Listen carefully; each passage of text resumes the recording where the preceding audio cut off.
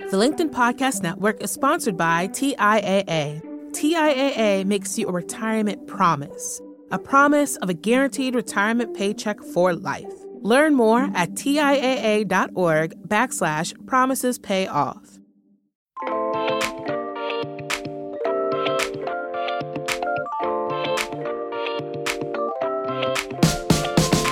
Welcome, everybody. Welcome to Brown Table Talk. My name is DC Marshall. I am CEO of Diverse and Engaged. I'm a Wall Street alum and most recently named top WBE CEOs. And I'm here with my co-host, Mita.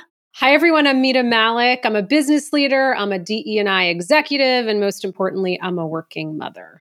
And Mita and we started this podcast really to spill the tea and really to tap into everything women of color in the workplace for business leaders, for corporate leaders, for executives and professionals from my perspective as a Black woman and from her perspective as a South Asian woman. And so at our table, we unpack, all things juicy, all things unheard or unspoken about our experiences. Then we provide you with tips that you need and that we all need, not just to survive, but to also thrive in organizations. So, Mita, what are we talking about on today's show? Okay, what are we going to be talking about today at the Brown Table Talk? Dee, you ready? I'm ready. We are going to be talking about how to stop being treated like a token, the lonely only, no more diversity dressing. Dee and I are going to get into it. We have some juicy stories to share, to unpack and discuss. And like always, we will leave you with those 5 tips, the 5 takeaways on how to not be treated like a token. And Dee, I am just swirling in my head over the story you shared, the jaw-dropping story that you had called me to talk to me about a few weeks ago, and I still can't believe it. So we all need to hear the story and discuss it. Yeah. So I was in a meeting. It always starts with a business meeting, right? I was in a meeting. I was in a meeting and my colleague, across the room on Zoom tells me, "Hey, Dee, I used your photo in one of my presentations."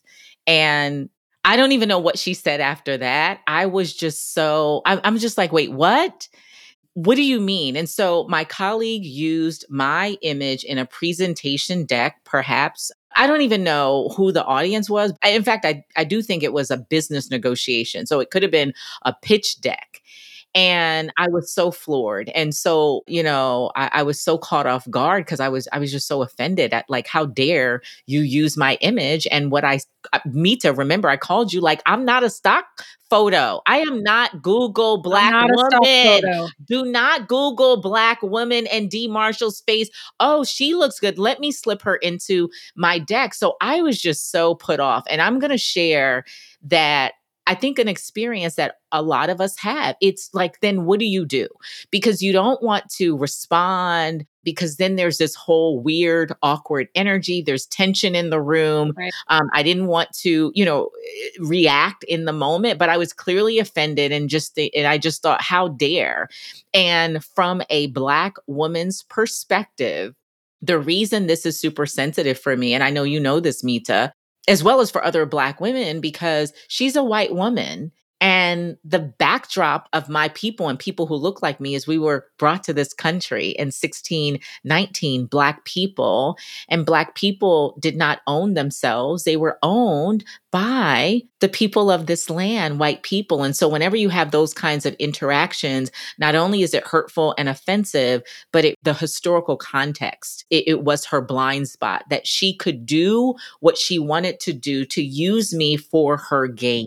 Say ouch, somebody. It was using me, right? Without asking for permission. How many, right, of us, Mita, as Black and brown women, where they use our ideas, our image, our likeness without permission as if they are the authority. And while this was a colleague, I knew it wasn't an evil intended slight. It was her blind spot. I'm not making excuses, but I am also giving space for I think both the beauty and the flaw of this country. She just didn't know. So let me stop here, Mita. Help me out here because I get Well, super. here's the thing about this story, and here's the thing about our listeners. I know we have a lot of people listening. We have women of color professionals. We also have allies. And so, to the allies who are on your journey listening to the story, for those of you who might have thought the request was a compliment, it was a compliment. Dee, you're so smart and funny and pretty. I just wanted to use your image in this deck. What's the problem? Like, why are you offended? And so I want all of you to unpack and listen to what Dee just said, because it is about the historical context. It is about ownership.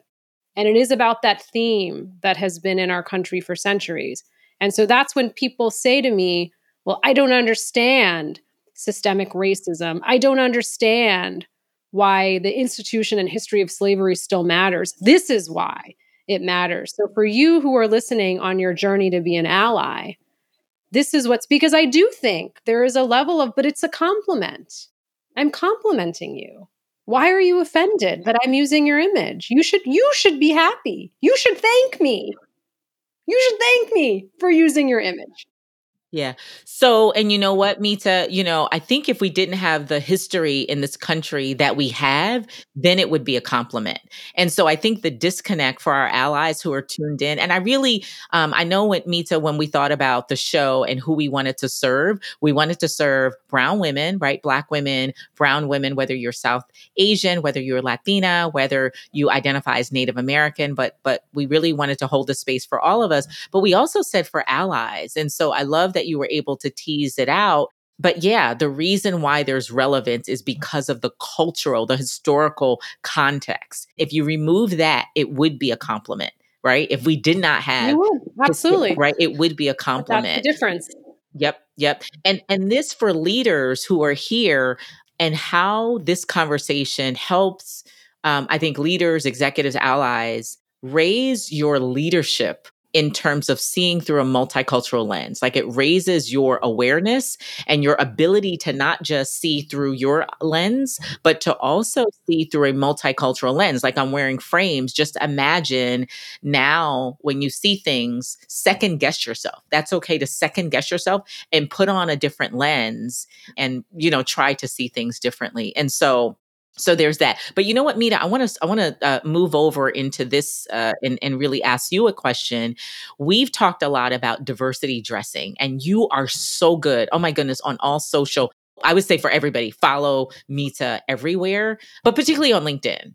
But you also started playing on IG. And whenever I see you, all of your messaging is you are on D&I watch. You notice everything in the marketplace that major brands are doing. So I want you to talk a little bit about from the brand perspective and what are you seeing in the marketplace around this area of diversity dressing? Yes. So you heard it here first. We're coining this diversity dressing. And so what does this mean? And then Dee, I want to come back to you because you've got some great stories about how this shows up in corporate and in organizations. But here's what diversity dressing looks like. I'm on Instagram following a beauty brand, and they have a beautiful image of a very dark-skinned Black woman. Beautiful image. And I believe as a marketer, when you lead with an insight for Black women, you solve for all women of color. Because I know if that works on her skin tone, it's going to work on my skin tone. And then I'm doing the research. They don't have any foundations for dark-skinned women. So that's diversity dressing. I mean, it is like, so you want to focus on diversity of representation. You want to focus on that in terms of your content.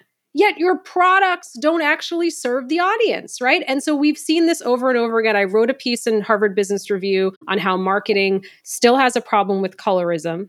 So you can't be sharing pictures of dark-skinned women if your beauty products don't serve them.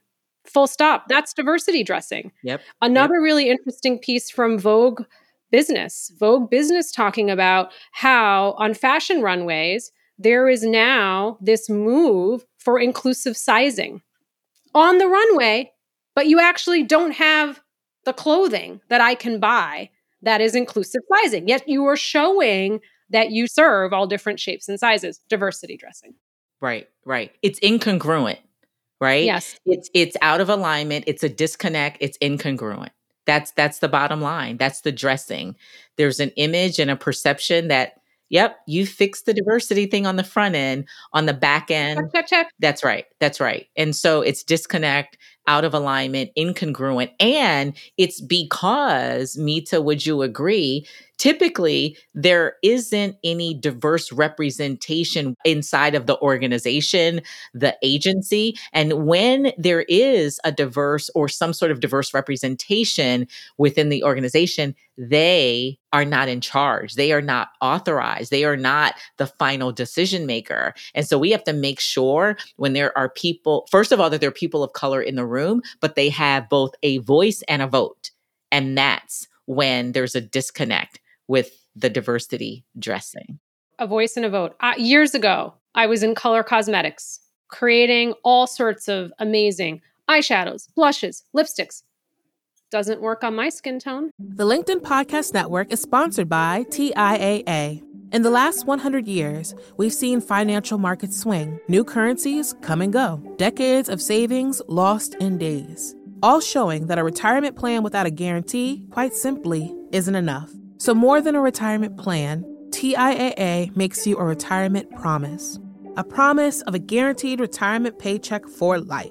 A promise that pays off. Learn more at TIAA.org/promises pay off. From the minds of visionaries to the desks of disruptors, I'm Lars Schmidt, host of the Redefining Work podcast. Join me each week as we explore the new world of work through the lens of those shaping it. CEOs, HR leaders, investors, and more. Be a part of the conversation that changes everything. Subscribe to Redefining Work today. This doesn't work on my skin tone. And again, I was there working on it, but my voice did not carry weight. I was too junior in the organization. So they wanted to have lovely, diverse images of individuals using the products. And I'm like, hey, here I am as the marketer working on it, and there's not enough pigmentation. It doesn't show up on my skin tone. So Dee, I know there's a lot happening in the marketplace, but let's pivot back to organizations and corporate and how tokenism shows up, because you have another jaw-dropping story. We've got stories upon stories. We have stories for days. But go for this story, because I need to unpack this. Yeah, we have stories for days, but we only have, a short time for our podcast. So that's why you should always plug in. The story goes, executive of color, a Black woman, was on a major project, but was not included in on the meetings for the project. And so the person in charge, and this is not a jab at our white girlfriends who are here with us. This is not a jab, but the project owner was a white woman. And then there was a Black executive in the project, and the white woman did not include the Black woman in the meetings. And guess what happened? However, on the press release, the Black woman's name was listed in the press release. Wait, say that again. The Black woman who was not on the project, but she was identified on the project on the press release. So the press release is going out to the world to say, hey, we got this wonderful, amazing Black woman. And I'm going to tell you something. When I tell you she's not only a high level, high ranking, high profile, she's Black 44. She comes from the Obama administration. She is super educated. She is super boss. But a lot of times that's the problem. That is a problem with Black women, South Asian women. And we're not talking about it on this show, but we're going to talk about it again. It's a problem for us, Mita, I told you, more so because of Madam Vice President. She represents so much for us as Black women and South Asian women, but she also has now magnified in some ways the genius, the value of South Asian and Black women. I need to take a breath. Of course. So let's recap. This high-ranking Black woman executive, incredible, is on this project, but not on the project, because she's kept out of all the rooms, kept off the list, not in any of the meetings, not invited, no seat at the table. Okay. That's right. And then the press release goes out, and she's on the press release. Listed, her name, and it was a high profile. Diversity dressing. Yep, that's diversity dressing. You heard it first. Mita Malik. She coined it. Diversity dressing. Wow. Listen, friend, that got you stumped. I mean, we share I'm these I'm stories. like, I don't get stumped often, but that to me, that hurts. It does. I hurt for that. I hurt for your colleague. But let me take it back. Let's explain it to our allies listening. Okay. But hey, she wasn't in any of the meetings. We saved her time. She's still getting credit. What do you say to that, Dee? No, it's diminishing her value.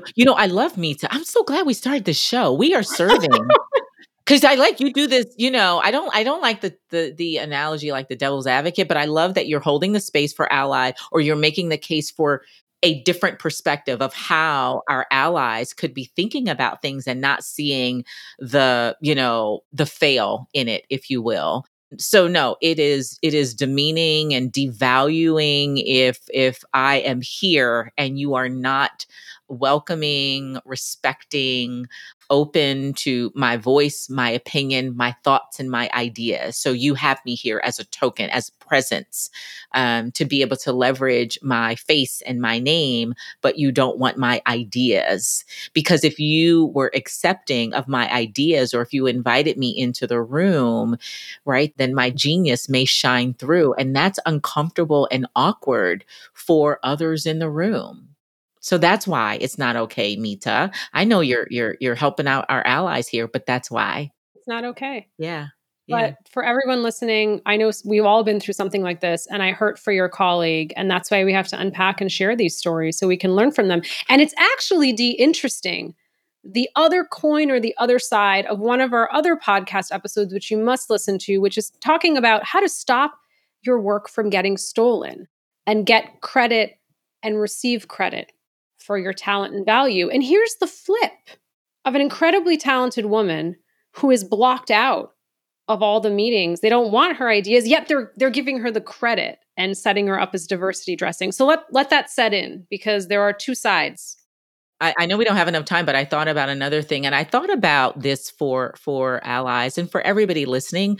I think we are in such a unique place. We call it diversity 3.0 and post diversity tipping point, that these things are becoming more and more hot topic and more amplified, right? As corporations are attempting to do deeper work in terms of, they say systemic racism, but it's not that. It's culture, right? Workplace culture. And so be aware that these things, there's only a matter of time before these things become really, I'm going to say, they come to the forefront. And I think we're going to see changes where this is no longer acceptable. I think we're in a place of extending a little bit of grace in some instances, but with Gen Y and the largest emerging domestic market being people of color, 51% of the largest emerging market being 51% people of color, that is age 18, I think, to 45,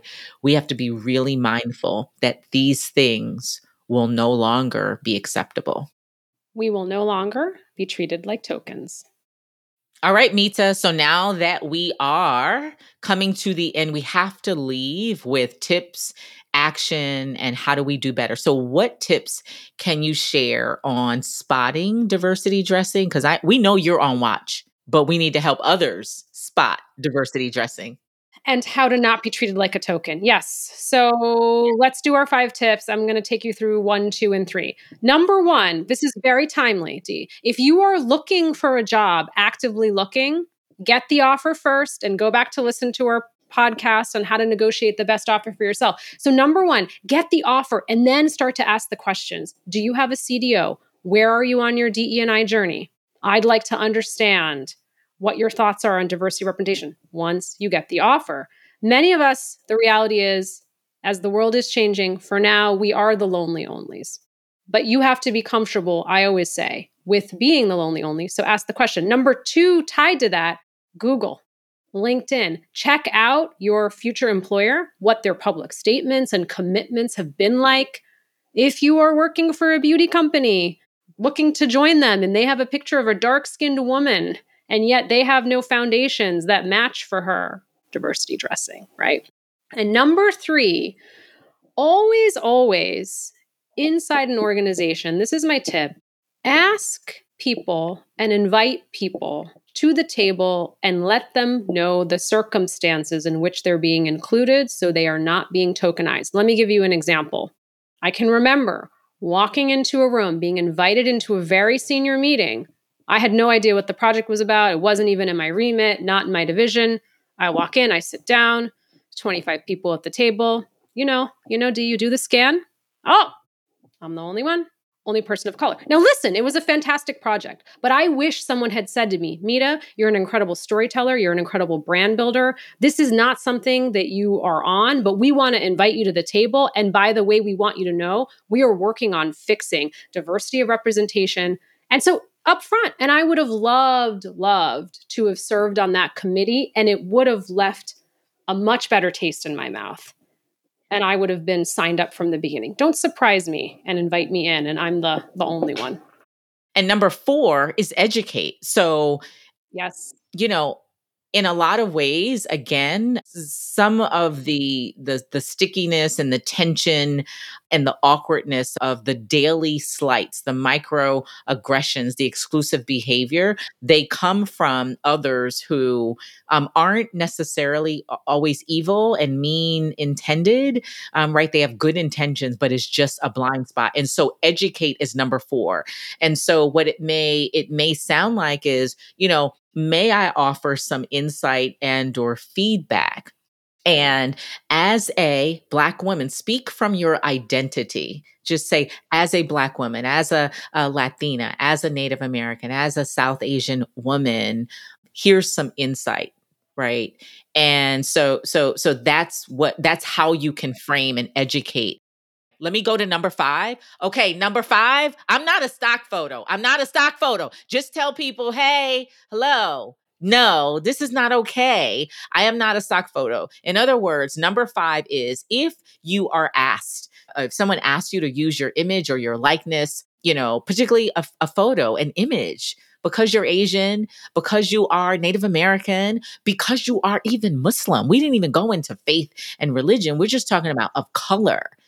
Tell them, no, I'm not a stock photo. But if you'd like to engage me for some mutually beneficial win-win opportunity where I get paid and you get paid, not where you benefit and I lose, I'm not here for that. Okay? That's number 5. Okay? I need a breath. Number 5. There you go. You heard it here first. 1, 2, 3, 4, and D5. Wow. I'm going to let that settle in. I am not your stock photo. I am not your token. That's right. Thank you for joining us today at the Brown Table Talk as we talked about how to stop from being treated like a token. And as DC Marshall says, I am not your stock photo. If you enjoyed this conversation, please like, share, drop in a review, and we will see you next time. Thank you all.